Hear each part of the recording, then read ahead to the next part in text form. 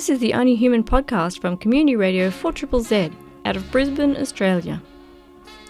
And we have Jasmine and Joel at the desk right now. Hello. Hello, how are you? So Jasmine and Joel, of course you haven't heard from them before, but you'll be hearing more from them. They are Crip and Chronic podcasters. That's the name of their podcast. Can you tell us a little bit about yourselves first? Sure, I'm Jasmine. I have a chronic illness which gives me a disability. It's called myalgic encephalomyelitis. So we're starting this podcast to talk about our experiences of disability from two different angles, I guess. Yeah. Mm-hmm. And what about you, Joel? Yep, so my name is Joel and I have hemiplegia, which is a type of cerebral palsy. So it mainly just affects my left side in terms of my motor function. Mm-hmm. Right. So what inspired you to start a podcast? Well, I just think I wanted to have an outlet because I think Jasmine and I had a lot of chats just in general about disability because we both have a disability but different experiences of what that means. And so for us, I think I approached her and I said, would you like to start a podcast? Of course. And so we thought, obviously. Doesn't everyone? Give it a go. Well, exactly. But we were like, no, we have something to say as well. I feel like we have a nice... say, and we were having these conversations ourselves just as friends, so it felt really natural to go into having these conversations in an accessible and casual way. Right. To make that information and to make those experiences more, I guess, clearer to people who don't have experience with disability or chronic illness. And I think that was it as well, because it was like we both didn't know a lot about each other's disabilities. Like even though we were both consider ourselves disabled, like we weren't sure of what the other person had and what that meant. So we were like, why not come together and have these discussions and then also educate the general public? Because if we don't know, then other people don't know as well. That's right. Yeah. I mean, I've got so many questions already. I'm just wondering, because you were born with your condition, Joel, Yes. is that correct? Mm-hmm. I was. And you came to get your condition, is that right? So about 4 years ago, I went from being quote-unquote normal, which is really not a good term, but I went from healthy, functioning, doing everything by myself, independent, working, studying, all the rest of it, to I became bedridden in the space of a fortnight, and my life was altered forever after I got my condition. So having it hit later in life in my early 20s and having to readjust my full understanding of what my life was like after that, which is why I think we work well as a team on this, because Joel grew up with his and I acquired mine, and so the way that the world has treated us and the way that we see ourselves in the world is quite different because of that. Absolutely. Did you know each other before you developed your condition, Jasmine? No, so we only met this year. We met early this year, but I mean, we've been friends forever. It feels like we've been friends forever, actually, yeah. So it was actually the start of this year. We're like, just less than a year? Like, seriously? Less than a year. We met in March. But yeah, so, and I've noticed that thing with the people who knew me before and the people who know me after, and Joel is one of the magical people I've met who didn't see the condition and who saw who I am under it, which is harder to find when you're disabled than you would think. Yeah. Uh-huh. Steve, you wanted to ask a question. Do you want to have a go? Yep. What are some of the common misconceptions that you have both faced relating to your disabilities? Sure. I think for me, mine is more about people having a misconception of what I'm able to achieve with my disability. And so I think people see me, quote unquote, struggling with something. Whereas actually I'm not struggling, it's just taking me a little bit longer than other people. And then because of that, they immediately feel this need to rush up and help. And like, oh, I'll get that for you, I'll do that for you.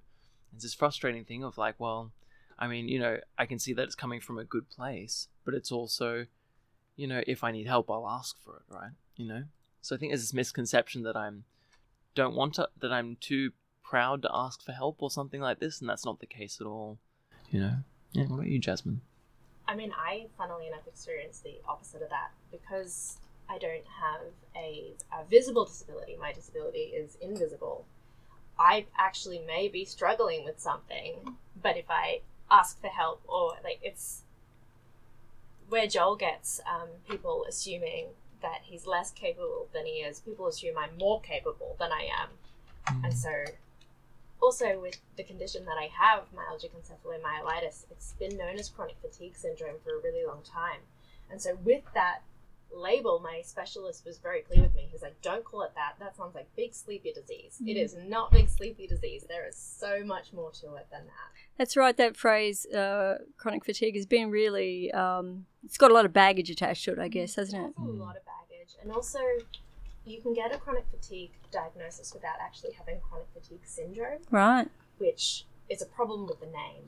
So that's where I work to try and separate the fatigue from the condition, because it's a multi-system dysfunction instead of just fatigue, which is, I mean, So it's in the name. can I ask you both, because you have different experiences of disability, how that's affected your lives and your relationships, I guess? So with mine, I say how it's affected my life. I think it's taken a lot for me to get to a point where I appreciate my body for what it is and I actually like my body. Because I think with society and disability, there's a lot of pressure on us to fix something, as if there is something wrong with our body. And so because of that, instead of accepting my body for the way it was, I felt a lot of pressure from society at large to have to change it and have to, as we said, you know, the terrible term of like having something be normal, so having to normalize my body. And so I think that's been one of the biggest challenges for me throughout my life, has been getting to a point where I actually like my body just the way it is and accepting that. Yeah, I mean, I've definitely found that too, where, I mean, my conditions give me pain as a big component of it.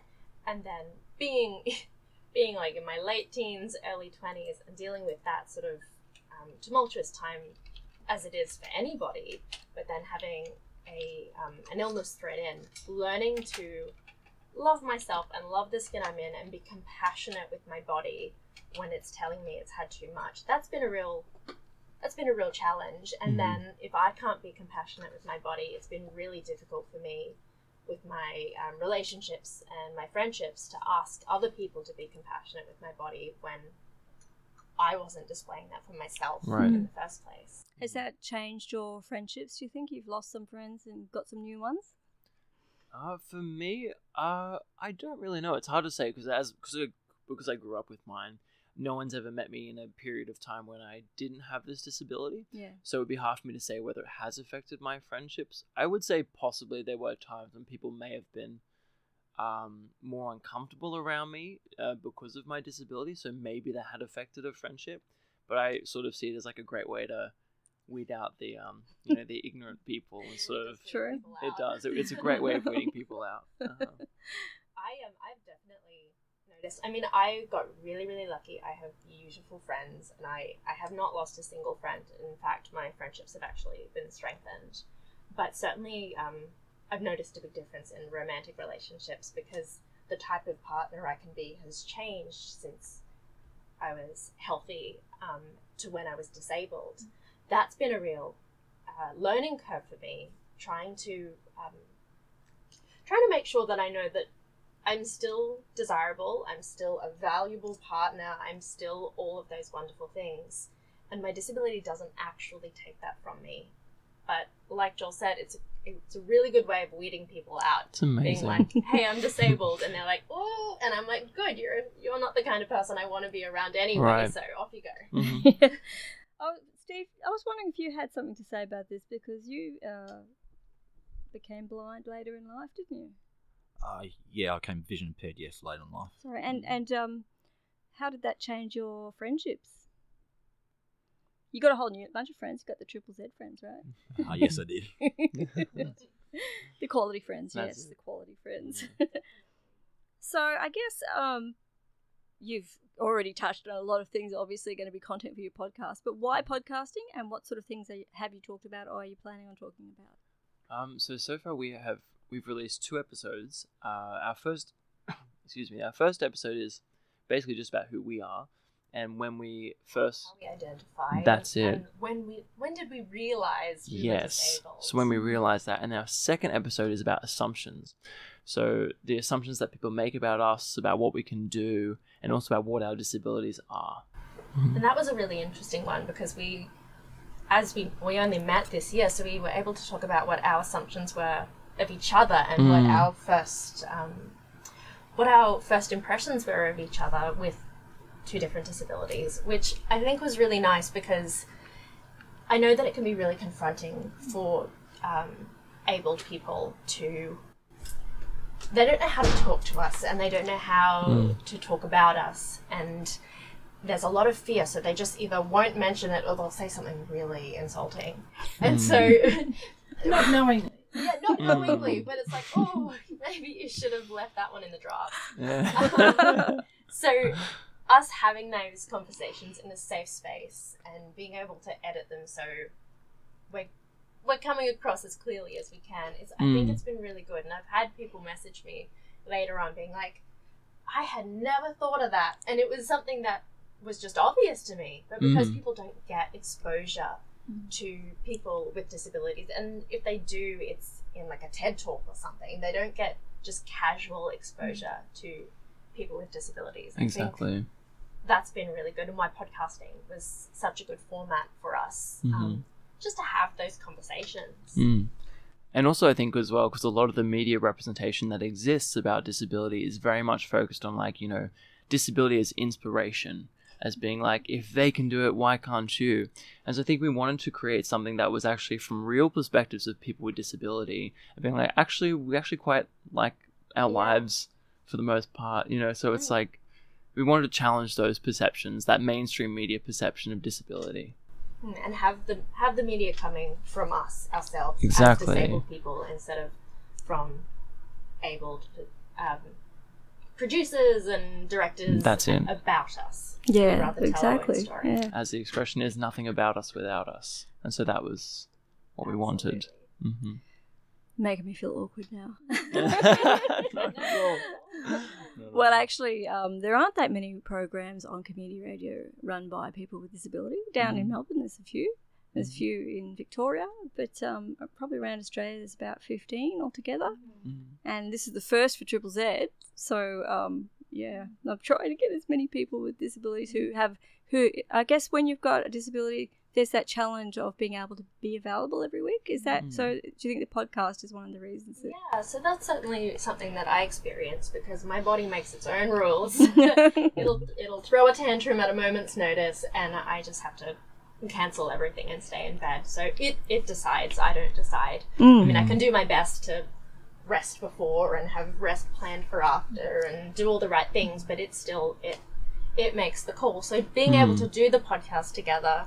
On a good day, we can get together, we can record an hour or two of content and then go away and slowly edit that when we have time. So at the moment, we've dropped our second one a week after the first one. Yes. But we did warn everyone in the beginning, you know, with disability, with chronic illness, having a set schedule may not be possible for us, but we'll do our best. Right. And you're in that honeymoon phase at the beginning where you got all this adrenaline and you want to produce it. a lot. That's it. I'm so excited. We're like, let's go. After our first episode, I sat down and I wrote episode plans for the next 20. Oh my God. So, we have, and I'm like, we have the questions planned out. We are ready to go. It's just a matter of when. When, exactly. So I could tell from just seeing you here together that you've got a great rapport, and I'm sure you do great chats together. So what do they expect if they're going to listen to your podcast? Is it going to be serious? Is there going to be some joke cracking? There's definitely jokes. It's a lot of jokes. A lot of jokes. It was important to me that it felt like it was hanging out with friends. Because the podcasts I've gotten the most out of have been the ones that were just sitting with me, talking to me, not like some big scary authority figure, but just hanging out with friends. And because, like you said, we have such a good rapport, we have great chemistry, I really want it to be like, grab a coffee, sit down, listen to us have a chat for about an hour, and maybe you'll learn something, maybe you won't, but maybe it'll help you think about something that you hadn't before. Because even when we're having the conversations and we live disability and we do a lot with disability, one of us will say something and the other one's like, oh my God, I'd never considered that. That's it. And so I think that's just our goal with the podcast. Right. People go, wow, I hadn't considered that. Yeah. So we're talking to Jasmine and Joel, who are the the podcasters of Crip and Chronic. Can you tell listeners where they can listen to your podcast? So at the moment, we have a few outlets. You can find us on Spotify and iTunes. And I believe we're trying to get onto Google Podcasts. I'm not sure if that's they're taking their time. But at the moment, we are available on Spotify and iTunes. You're on Apple Podcasts as well, too. Yes. Yes. Yeah. Mm-hmm. Also, we're Crip and Chronic on pretty much all your social media: Instagram, Twitter, Facebook. Cool. All the social medias. socials. Yes. And are you planning on having any guests on your show? We are. Absolutely. So we have discussed that because we are two white people as well. Two white So we people. want to have more inclusive voices from other, areas where we are not well And versed. we are LGBT, and we do try to bring that angle in. But there's certainly people who've experienced different intersections of disability and other social challenges, and we do want to bring those voices in and have those conversations. I love that because the misnomer could be, or like you see on the TV, that often people with disabilities are white people as well in the mainstream media. So now you're bringing in all of these nuances that show that people with disabilities are just as diverse as everybody else. That's it. Much more representative of the real world, isn't it? Definitely. Yeah. The world is full of diversity. That's and it. So that we're talking to Joel and Jasmine, and they're the podcasters of Crip and Chronic, Crip A&D Chronic, which you can find on iTunes, Spotify, That's it. and soon to be on Google Play, Google be on Podcasts. Google. I believe so. Yes. Yes. Mhm. How exciting. And thank you so much for coming in today. And I want to go home and listen to your podcast now. Yeah. Thank you so much, Kim. Thank you for having us. You are listening to the Only Human podcast. Only Human is a weekly program on social justice, disability rights, psychology, social research and mental wellness. You can listen in Brisbane on 4ZZZ 102.1 FM and Z Digital on DAB Plus radios. Love community media? You can support 4ZZZ by subscribing or making a donation at 4ZZZFM.org.au.